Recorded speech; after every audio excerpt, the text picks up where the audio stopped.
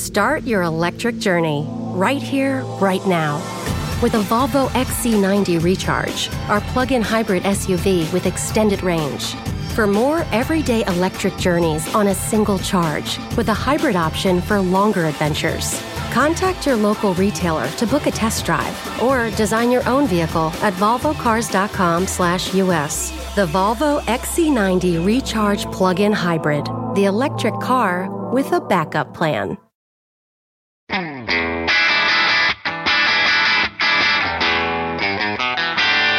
Hey math fans, Jason Marshall, Math Dude here with your weekly dose of quick and dirty tips to make math easier. Is this year a leap year? Of course, the answer to that question depends upon when you're listening to this. If it's sometime in 2015, the answer is no.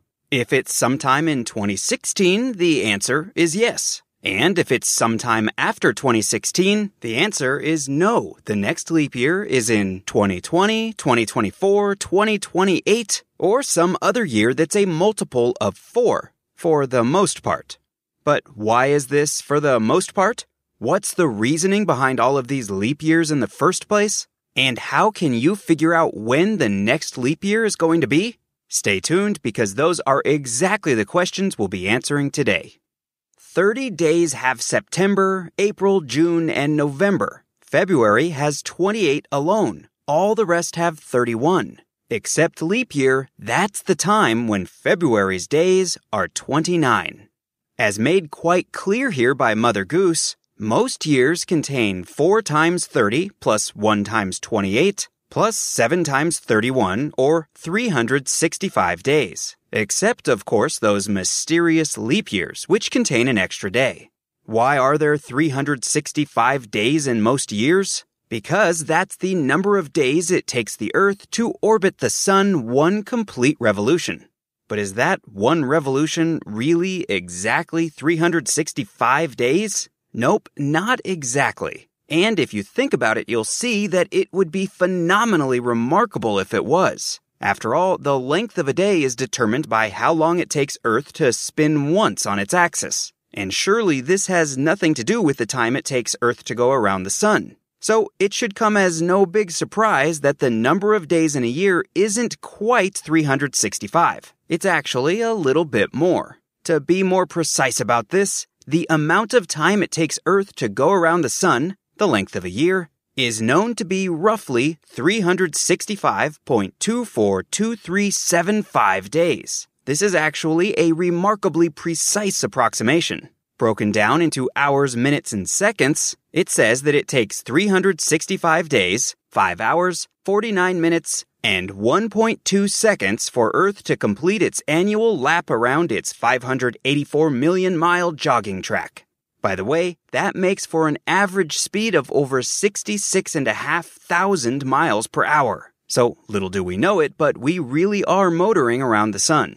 This all means that the length of a year is not an integer number of days, which means that if we used a calendar that had 365 days each and every year from now until forevermore, we'd eventually be celebrating Christmas in the Northern Hemisphere's summer. That's because we'd be short one day roughly every 4 years, and therefore short 180 days, or roughly half a year, after 720 years. Sure, that's a long time to wait for things to get fully out of sync, but a good calendar should be able to deal with that sort of thing, which is precisely why leap years have been added into the mix over the past few thousand years.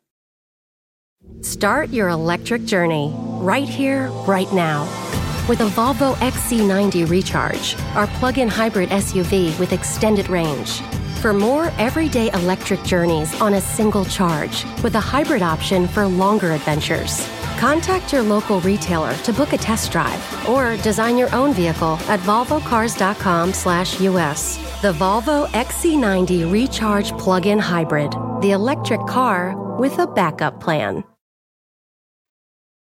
Since there are approximately 365.25 days each year, all we have to do to keep things relatively in sync is add 1 extra day every 4 years. So we have 3 normal 365-day years followed by a 366-day leap year, with the extra day tacked onto the already oddball in length month of February. But that's not quite right, because the Earth doesn't actually take 365.25 days to travel around the sun. It takes 365.242375 days, a little less. So by adding a leap day every 4 years, we're actually overcompensating a bit. How much? About 0.01 days per year, which is 1 day every 100 years too many. And that's why every century on the century mark, meaning years divisible by 100, we skip the leap year and enjoy a normal 365-day year. Once we do that, we end up with 365.24 days per year averaged over a century. This is pretty good, but still not perfect, since an actual year is 365.242375 days long. That extra 0.002375 days that we're not accounting for equates to about 3 minutes 25 seconds of lost time every year.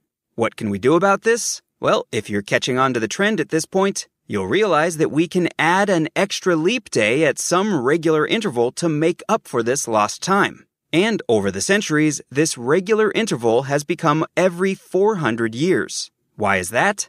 Because one extra day every 400 years is equivalent to 0.0025 extra days per year, which is pretty close to the 0.002375 days we were after. Still not perfect, no, but it's close enough. We can put all of this together to come up with a rule that you can use to figure out if this year or next year or any other year is a leap year.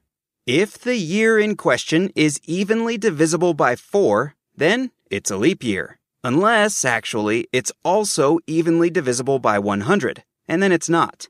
Unless it happens to be evenly divisible by 400, and then it is again. So 2012 was a leap year, and 2016, 2020, 2024, and so on, all the way up through 2096 will be leap years too. But 2100 will not be, since it's evenly divisible by 100, but not by 400. And even though the year 2000 was evenly divisible by 100, it was also evenly divisible by 400, which is why it actually was a leap year. And that is all there is to it.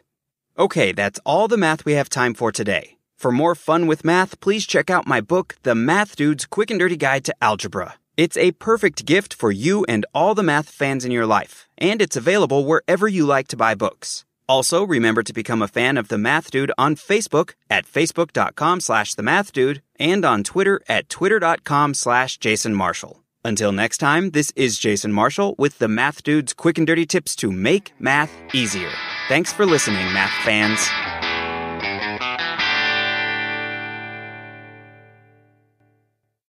Start your electric journey right here, right now. With a Volvo XC90 Recharge, our plug-in hybrid SUV with extended range. For more everyday electric journeys on a single charge, with a hybrid option for longer adventures.